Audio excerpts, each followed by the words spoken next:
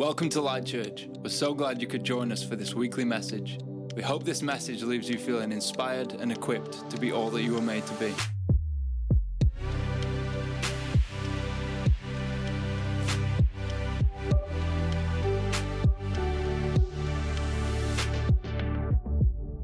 Hey, welcome to Light Church. Welcome to our virtual gathering. Whoever you are, whatever your story is, however you ended up watching this morning, I want to encourage you that you are amongst family, that you are so welcome here. It's been so encouraging hearing how many of you have been gathering those in your homes, committing to watching this every single Sunday. It's been so good to hear how these gatherings have been blessing you, encouraging you, inspiring you. So I want you to know that we're so excited and honored to spend these few moments together. If you watched the gathering last week, you would have heard me talk about this message, don't miss the moment. And the moment I was referring to is this cultural moment that I believe we find ourselves in right now, a moment that will define the way forward, but also a spirit-led moment, a moment that the Spirit is stirring the church to address some things, around racial injustice and racism. And this morning, I want to continue that conversation on, but from a different perspective, from a different angle this morning. So if you would turn with me to Romans chapter 12. And I'm going to read two passages, one from verses 4 and 5 and one from verses 15 and 16. So Romans chapter 12. It says, "For each of us has one body with many members, and these members do not all have the same function. So in Christ, we, though many, form one body, and each member belongs to all the others." And then jump to verse 15. It says, "Rejoice with those who rejoice. Mourn with those who mourn. Live in harmony with one another. Do not be proud, but be willing to associate with people of low position. Do not be conceited." The Bible talks a lot about unity, talks a lot about the followers of Jesus. If you consider yourself a follower of Jesus this morning, the Bible talks about us as a body. It talks about us to be one, that we are one with one another, which I think is really encouraging. We are a body. Christ is the head, and we are the body of Christ. And I think that the Bible can speak into this cultural moment in such a profound way, using this imagery of a body, talking about the angle of unity. I want to preach a message this morning entitled, "Lend Me Your Shoes." Lend me your shoes. My heart for you this morning that this message wouldn't just puff you up with knowledge or give you some good principles to live your life, but it would encourage you and inspire you to step into the future that God has for you, to be the person that God is calling you to be. You know, we're passionate about justice at Light Church. We believe that God is passionate about justice. So this is why I believe we've got to talk about this. Lend me your shoes. Let's pray. Father God, I thank you that you are with us right now. That your word says where two or more gather, that you are present with us. God, we just declare that you are present with every single one of us watching right now. God, I thank you that you never leave us. Holy Spirit, I just pray that your spirit of peace will fall in every home watching now. That we wouldn't just go through the motions, and we wouldn't just listen and maybe have a good time or be entertained. But God, I pray that this would change us this morning. Holy Spirit, open our eyes, open our ears, open our hearts to see the world the way you see it. God, we thank you that you have such an incredible plan for us as individuals, as people, and as a church, as a community. We love you, God. We thank you for all that you're doing. In Jesus' name, amen. So talking around this idea of being a body, being one, I was out skating the other night with a couple of friends, and we were heading down some pretty big hills, and we were going quite fast. And don't worry, we were safe. And I kind of set up my board just before we went, and there's obviously four wheels, and then there's two bolts or two nuts that affect how stiff the wheels are. So if the board is stiff, then it's a little bit harder to turn, but you probably go a little bit faster. And if those nuts are a little bit looser, then the board will turn a bit easier. So before I went out, I set up the board. I tightened up both sides, thinking we were all good. And, you know, we head out to the Lytham front, and we were going, and it was terrible in the wind. But we had a good time. And it was all good on the flat ground. But then when we went to the next place and we were, going down these hills, I kind of realized that I didn't obviously spend enough time setting up the board because the bolt on the front was a lot looser than the bolt at the back, which meant that the wheels at the front would turn a lot easier than the ones at the back would. Now, I only noticed this going down a real big hill because anytime I hit like a little crack in the road or anytime like I hit a bump or whatever, the front would just wiggle and kind of send me wobbling a little bit, but the back was all fine. And in preparing this message and looking at like the body and looking at unity, I felt that that picture of that skateboard just really spoke into exactly what we were talking about. I really felt like God nudged me on this when I was preparing this message. And this is kind of a big lesson that we can pull out of this. And it's this, that a lack of equality specifically leads to a lack of stability generally. So a lack of equality specifically in one area leads to a lack of stability generally. So Martin Luther King, he kind of coined this famous quote. It says, a threat to justice somewhere is a threat to justice everywhere. This kind of idea that something that is affected in a locality or a specific thing doesn't just affect itself, but it affects something generally. It's hard for us in like Western civilization to wrap our heads around this because we probably find ourselves being more individualistic than we do corporate. Like we understand our identity as individuals more so than we do as our identity corporately. So it means that when the Bible is talking about a body and when the Bible is talking about us being one, we understand that as to mean in ourselves and maybe those around us. But the Bible's talking into this idea that what happens on a specific level affects stuff on the general level. Just like on that skateboard, like the back wheels were all good. The back wheels weren't the ones struggling. The front wheels were the ones that were a little bit loose and causing me to wobble. But the thing is, just because the back wheels were all good, it was affected generally. The whole unit, the whole vessel was affected because of one part of it. The Bible talks into this idea of the body. So Christ is the head and we are the body, often called the body of Christ. Who am I talking to? I'm talking to you if you believe that you are a follower of Jesus. You will call yourself a Christian. The Bible says that you are the body of Christ. We, the church, are the body of Christ. We are to be one. And I found it really interesting over the past week or so, and maybe over the past couple of weeks, as we've looked at racial injustice and society has wrestled with this idea of racism, and this is so real to so many people. There's so much pain that is emerging in this time, and something that has maybe been a response to the Black Lives Matter line, which I totally believe Black Lives Matter. The big response to that has been all lives matter. So whenever someone says Black Lives Matter, the response has been, well, all lives matter. And I really feel that this idea, this imagery of the body, of us being the body of Christ, speaks into this in a beautiful way. That response, all lives matter. It would be like me saying to you, like, hey, I need you to call a doctor. My leg is real hurt. And it'd be like you turning around being like, well, what about my leg? Like, my leg's important too. And then me saying, well, is your leg in pain? And you being like, no, but it still matters though. It's just the same. Like when the Bible's teaching into us being a body, and we want to take this in the light of that lesson, that something, a lack of equality specifically leads to a lack of stability generally. When we take that into account, we actually understand that if something happens to a part of the body, it doesn't just affect that part of the body in isolation. It affects us as a whole, which means that stuff that affects one part of the body affects the whole body. Let me read a passage, 1 Corinthians 12, 24 to 25.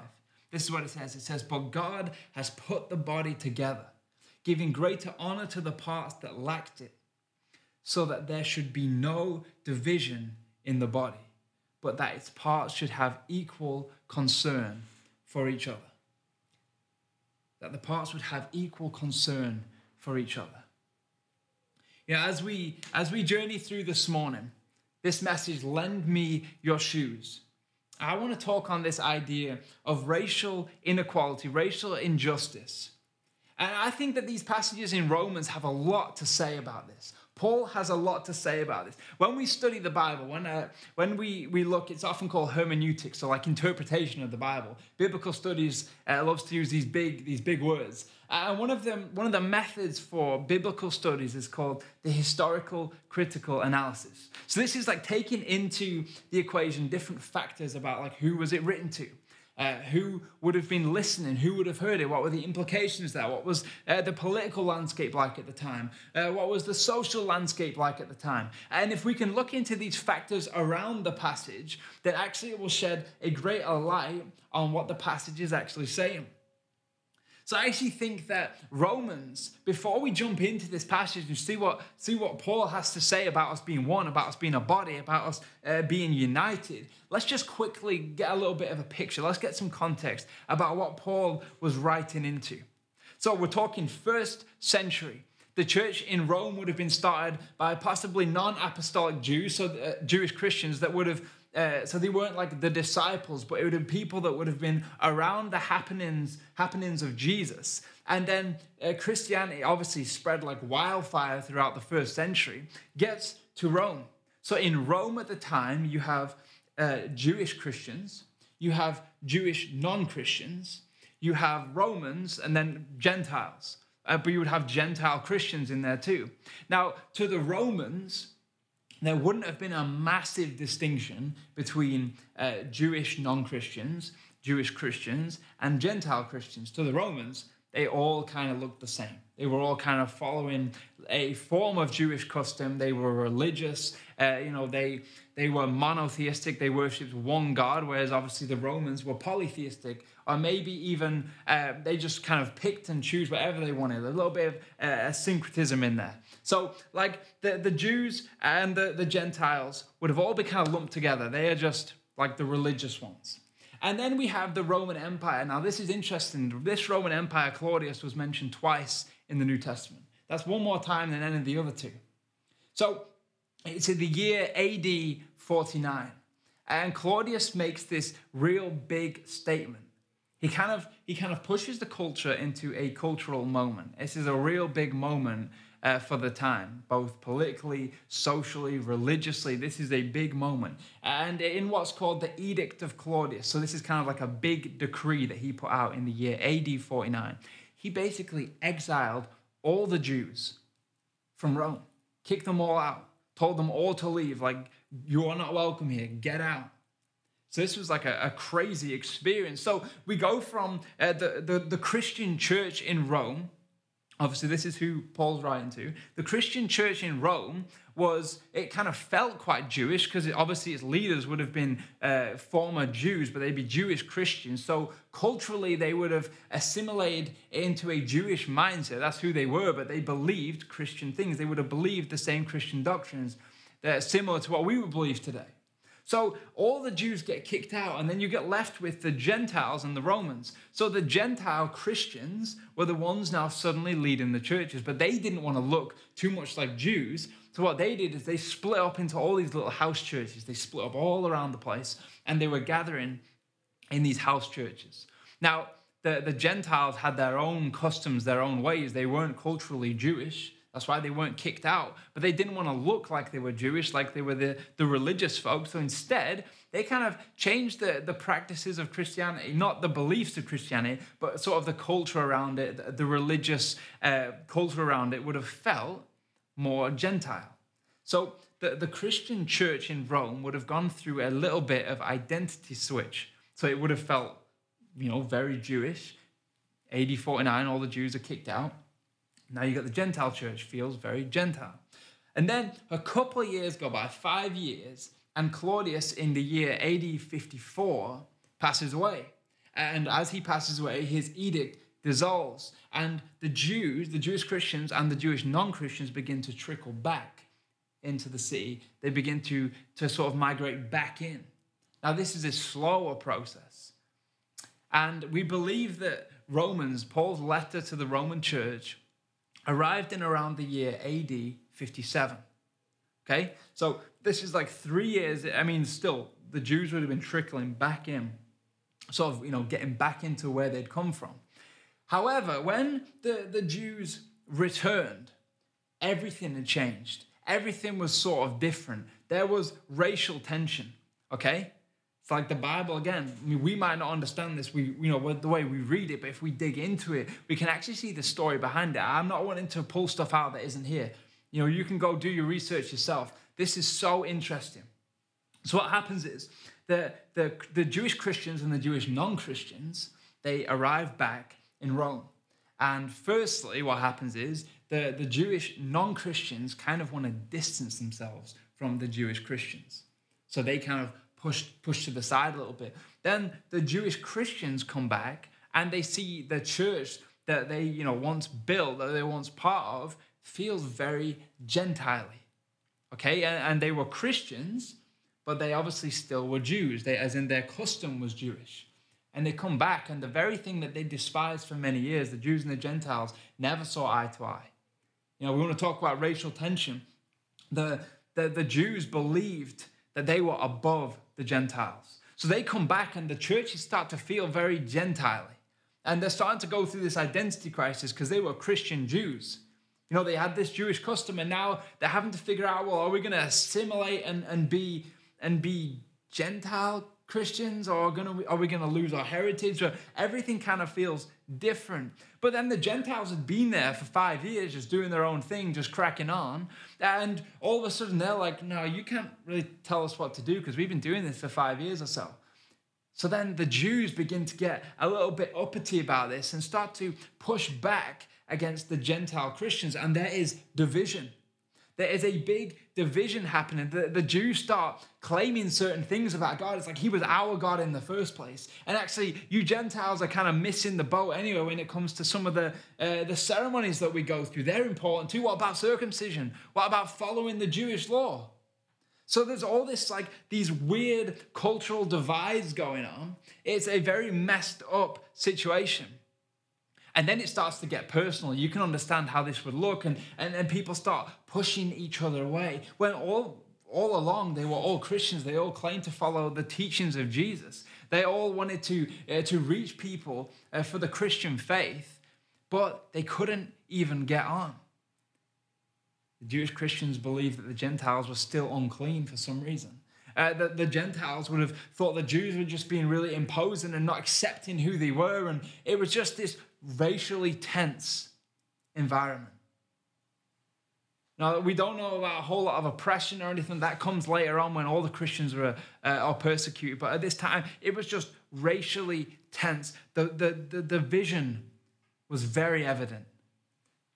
The racial boundaries, the guidelines, where they knew where they ended and where the next crew began, that was very apparent.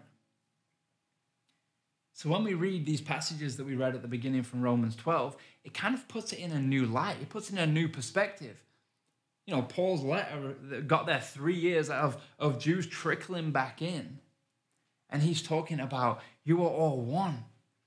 You are made to be one. This is important. You are one body. And then later on he's saying, learn to live in harmony. This isn't okay. So Paul begins to start speaking into this real messed up situation. And it puts it in a completely new perspective for us. And Paul pulls out 3 real key ingredients. These are his 3 tools, these 3 values, 3 things that needed to be upheld if they were going to live as a body, live as one, live united. If you're taking notes this morning, the first value that Paul pulls out is we need to value empathy. He says this in verse 15, Romans 12:15. It says, rejoice with those who rejoice and mourn with those who mourn. So this is Paul speaking to that church saying, you are so broken and divided, you can't even get on. You need to value empathy.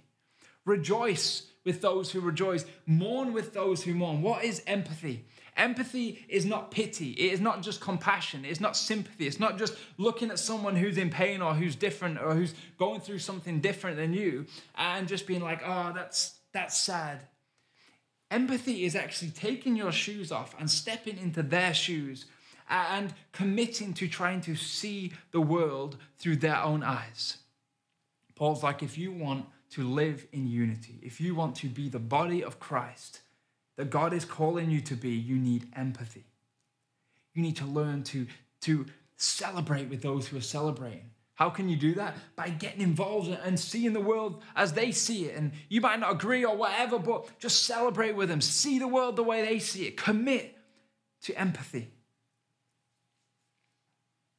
You know, it's so easy for us in our culture today to allow racism or racial injustice to thrive in our churches, in our homes, on our streets. It is so easy to allow racial injustice to thrive when we don't even believe that racism is a thing anymore. I've heard so many people say, why are we even talking about this? Why does this matter? This is an American issue. This isn't in the UK. I've spoken to so many friends from the Black community who tell painful stories of experiences they had when they were children, when they were in teens, when they were in the high schools or colleges or even in the workplaces. It's so easy to be privileged. Like we said last week, privilege is not having to deal with something because it doesn't affect you. It's so easy for us to dismiss this conversation around racism because it doesn't affect us. We have never put our feet in the shoes of those that it does affect on a daily basis. You know what? Paul is saying, look, if you want to thrive as one, you need to learn to see the world as each other sees the world. Can I encourage you, to those who are maybe struggling to get your heads around this idea that racism is still a part of our society today, can I encourage you to go and speak to people and just ask them, help me see the world through your eyes. I want to understand. I want to cry with you. I want to share this burden with you. I want to be in this with you. But it's so easy for us to say, that's not even a thing. You know, racism will thrive in our country, will thrive in our church, if we just say, well, I've never seen it. It would be like in the body analogy, it would be like a perfectly healthy arm saying to a broken leg, you're all fine. Like, you're all good. I don't feel anything. When, you know, the leg is broken and experiencing pain. If we want to thrive as a community, if we want to thrive as the body, we need to have empathy to see the world through other people's eyes. Listen to this, Galatians chapter 6, verse 2-3, it says, share each other's burdens. And in this way, obey the law of Christ. If you think you are too important to help someone, you are only fooling yourself. You are not that important. Share each other's burdens. Something that happens specifically affects generally. It is not an isolated thing. If something affects the body, one part of the body, it affects the whole body. And God is calling us to be a people, to understand our role as the body. We play different roles, we do different things, we see things different ways. That's okay. We can have diversity. I'm not saying everyone needs to be the same. No, the passage says that we all play different parts. But what I'm saying is if one part of the body is crying out in pain, who are the other parts of the body to say, no, you're fine, get over it? Actually, if we are to be a body and to be effective, we need empathy to see things the way that the part of the body that is in pain is feeling, the way that they are experiencing things. Can I encourage you to commit to empathy? Let us hold empathy as a high value. If we follow Jesus, we need to learn to see the world as others see the world. That is what it means to share each other's burdens. Empathy. The second thing that Paul says we should value, that we should commit to, is unity. And this sounds strange. It says, oh, Dan, you already said, that we're one. Is that not unity enough? You know what I find really interesting? You can have connectedness. You can have relationship. In fact, you could even have like a togetherness, but not unity. I heard an old preacher say, if you tie two cats' tails together, you have connection. You have a form of relationship. You have a togetherness, but I can assure you will not have unity. Okay, because both those things are going to want to run the exact opposite direction. You can have connectedness, but not unity. That is why unity needs to be a high priority. See, when harmony or unity is not valued, okay, when living in harmony, this is what Paul says in Romans 12, verse 16, it says, live in harmony with one another. When that is not the value, it's easy to excuse a sort of dissonance in the body. It's okay to justify that actually one part of the body is experiencing pain and another part isn't, and not sharing in that, because actually if unity and harmony are not a value, then it allows us to actually go through life and let racial injustice thrive, because we stand there and say, well, actually, it doesn't affect me, so I'm not going to fight for that really. Because, I mean, like, if it affected me, then obviously I would do something about that, but I can't see it. I don't see the world that way. Can I say, if there is anything that seeks to push a wedge into our unity, that seeks to dismantle the body, that seeks to oppress us being united, being of one mind, of being one, we need to address it, we need to oppose it. So actually, when we just fail to recognize that there is a community that is experiencing pain in our own country, on our streets, and we just say, you know what, like, I don't know, I don't see it that way. But if unity was forefront in our mind, if it was our value, we value unity, we strive for unity. If we were to strive for unity, we would go after anything that seeks to make us ununited, that seeks to pull us apart, that seeks to cause any division. If we want to be as one, we have to value unity. Connectedness just isn't enough. Oh, but I brush shoulders with them all the time. Like, I've seen, like, I have loads of friends in the black community, and I've never been told anything about it. I go to work with them, and I've never seen anything. Connectedness isn't enough. We have to care about what each other cares about. We have to experience what each other goes through. We have to have a desire to keep us together. That's what Paul's saying. Commit to unity.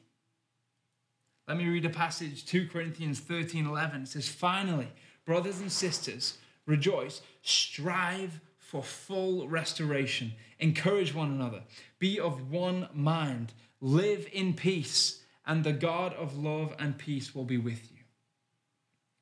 Strive for full restoration. God has made us agents of reconciliation.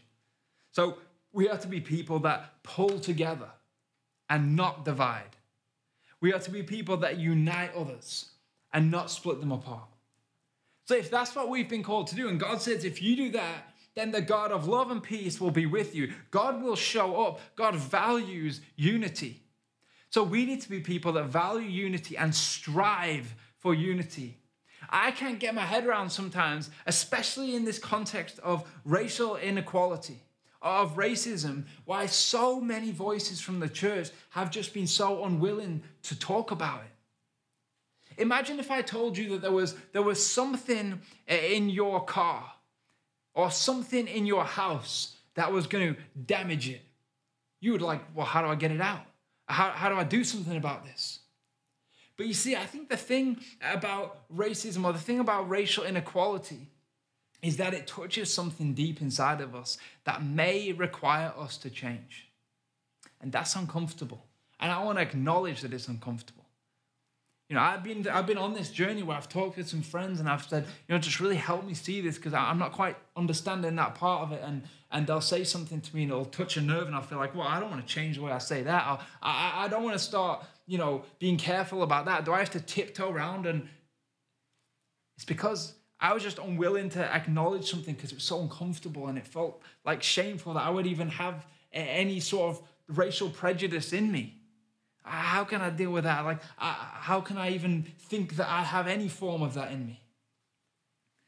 But you know what? If there was something in your house, something in your car, something in your life, something in your world, something in our church, something in our society, something in our schools, something in our education systems, if there was something in there that we knew would dismantle, damage, seek to ruin or even tamper, we would want to do something about it. So why is it when we bring up this conversation of racial injustice, do suddenly we become apathetic? You know what? We need to be people that value unity. And if we value unity, we need to seek to address anything that seeks to divide us.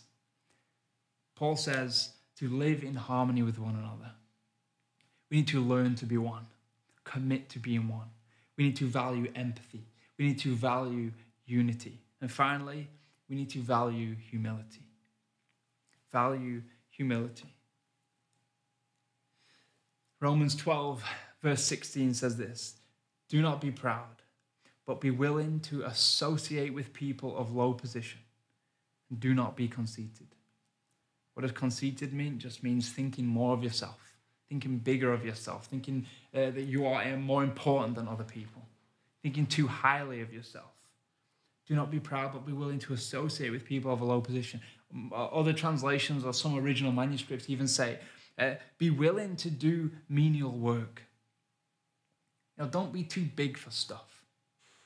Don't be too big, to do things that others might just see as unimportant or whatever. Just don't have a too high a view of yourself. See, interestingly enough, when it comes to unity, oneness, when it comes to us being a body, imagine if parts of the body were to just assume that they were better than others. Imagine if, like, we all play different roles, but imagine if the eye just said, there's a passage about this as well. Imagine if the eye just said, oh, actually, you know what? The foot isn't so important. You know, I help people see. I help people see colors and whatever. And the foot saying, no, the eye isn't so important. It only helps people see, but I take people places. See, without humility, it is the perfect breeding ground for prejudice. Perfect breeding ground to allow racial inequality to roam freely in our church, to roam freely in our families, to roam freely on our streets, in our society. Why? Because actually the root of racial injustice is the belief that some people are better or worth more or actually have a greater value or of higher importance than others. The root of racism, whether it be intentionally or subconsciously, would argue that some people actually don't deserve the same things that you or me deserve, or don't have the same rights to stuff or places or positions. See, the root of it is actually rooted in pride, a belief that there are some people worth more, valued more important than others. So actually, if we don't value humility, if humility is not something to be held in high esteem when it comes to unity, when it comes to oneness, it allows for division because it allows the belief that some are greater than others, that some are more important than others. You know, when it comes to our church, I just pray that we aren't a community that really, really perpetuates that idea. Now, I don't believe we are. But this can happen in so many ways. It can happen in ways that we aren't even aware of. It can happen especially in terms of racism or when it comes to racial equality. That actually, if we might say, you know, I totally believe that everyone's made equal, but the way we live our life might suggest a little bit different. We might not even be aware of it. I've spoken to some friends that are black and who have told me, like, the way that you said that, I know you don't believe it, I know you and I love you, but the way that you said that doesn't really reflect what you believe. And so often there can be a disconnect between the way we live and what we believe. Romans 12:3, just a couple verses back, it says, do not think of yourself more highly than you ought. If we want to be people that are dedicated to unity, dedicated to oneness, we need to be people that do not think of ourselves as too highly or too more important than others. It is the breeding ground for racial inequality. And when something happens to one part of the body specifically, it happens to all of the body generally. So when we're talking about racism, and you think, oh, I don't get it. This is strange, a strange conversation to be having. Why? Because if we are a body, if it happens to one part, that should matter to us. And we need to do something about that. I'm coming into close, and I want to read a passage from John. And I think it's so important that if we recognize ourselves as a body, that we commit to holding empathy as a value, that we commit to holding unity as a value, that we strive for unity, and that we really, really believe in humility, that we really live out humility on all levels. I encourage you to pray that prayer. God, search me. If there's anything in me, like I believe this, but maybe I'm living out this and I'm not even aware of it. Ask God, just purge you of that stuff. Just pray that simple prayer. Search me, oh God. And if you find anything in me, just rid me of it. Empathy, unity, and humility. John 17:22-23 says this. This is Jesus speaking. I have given them the glory that you gave me, that they may be one as we are one. I in them and you in me, so that they may be brought to complete unity. Then the world will know that you sent me and have loved them even as you loved me. You might be sat there this morning and thinking, well, I get what you're saying. It all makes sense, but why is it important that we're united? Why is it important that actually we are a body and we seek to push away anything that seeks to divide us? Why is that important? Why is it important? Listen to this. Jesus is saying to God the Father, he has given us the very glory that God the Father gave Jesus. We have that very same glory available to us. The power, the majesty, the presence of God we have available to us. Why? So that we may be united in what? Complete unity. Complete unity is only found in the presence of God, in relationship with Jesus. We live in the effect of a united God. Like, think about it. 3 in 1, unity and diversity. I'm not saying we all need to be the same or we all need to try and be uniformed or like some weird sausage factory. That's not what I'm saying. I'm saying we can have diversity, but we have to have unity. Why? Because that is the very essence of God. We live in the effect of God. Unity and diversity. It is his very essence. So what does Jesus say? Then the world will see that you have sent me. And that we will know that God loves us just like God loved his son. What is this saying? That if we can get our act together and learn to be united, and we can learn to love one another, we can learn to commit to seeing the world through each other's eyes. We can commit to being united and casting away anything that seeks to divide us. If we can be like that, then the world will see that there is something at work here. Why? Because out in the world, all that it wants to do is pull people apart, rip people down, rip people open. Unity is not a value of the world. Sin seeks to destroy, to isolate, to put people in places where they are on their own. It seeks to pull Christians apart. Can we never do that? Can we just never give in to the schemes of the enemy, or we spend all of our time fighting with each other over stupid things when really we are so much more powerful together? Why? Because God blesses unity. When we are one with each other, we are one with Jesus, just like he is one with the Father. Can I say, when we fall out over this stuff, when we, especially when it comes to racial inequality, when we just deny the voice of a part of our body that are crying out in pain, when we deny that, we are denying the world of the image of God, of his very essence available to them.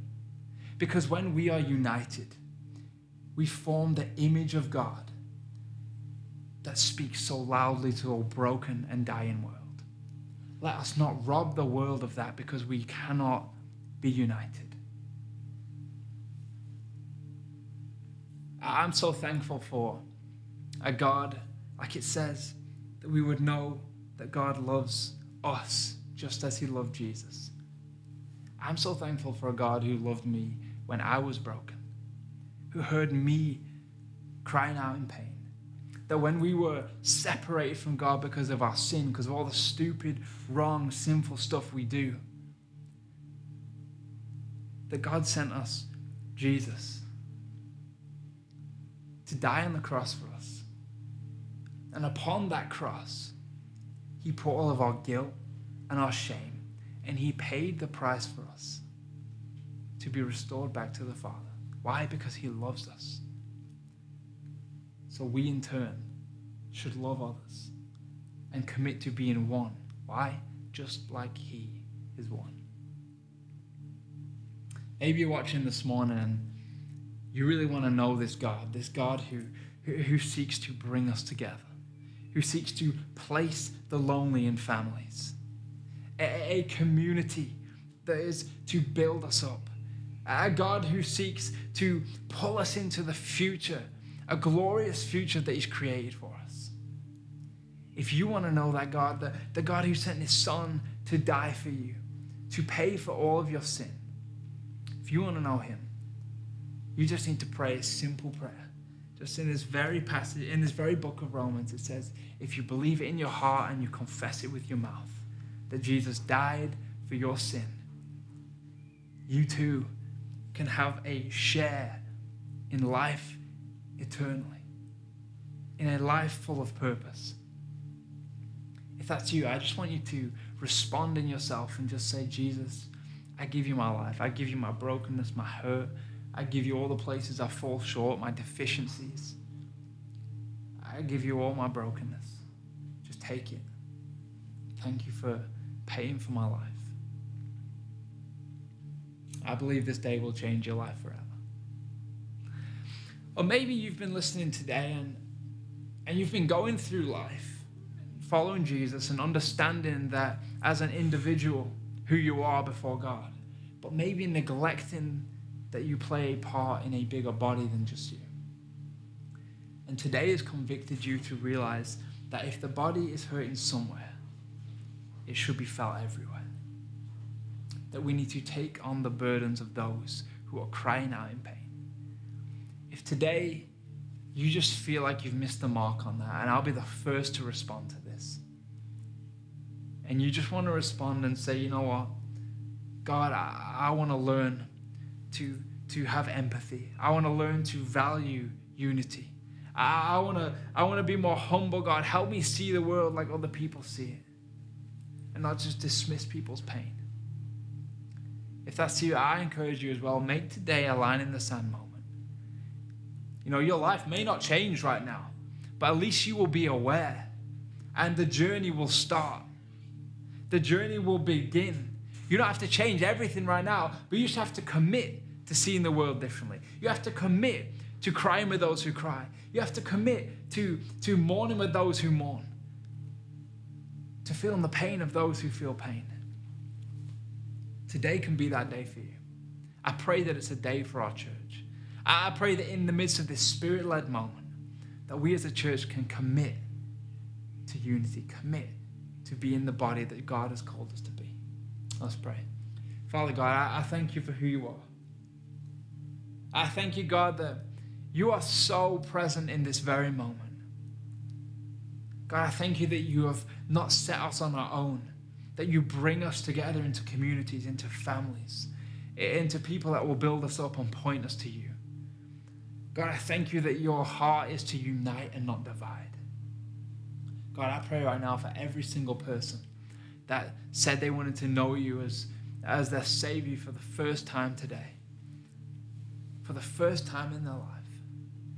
God, I pray right now that you would just give them such a revelation, that whilst they were still broken, whilst they were still sinners, you died for them because you love them so much and that you will want relationship with them.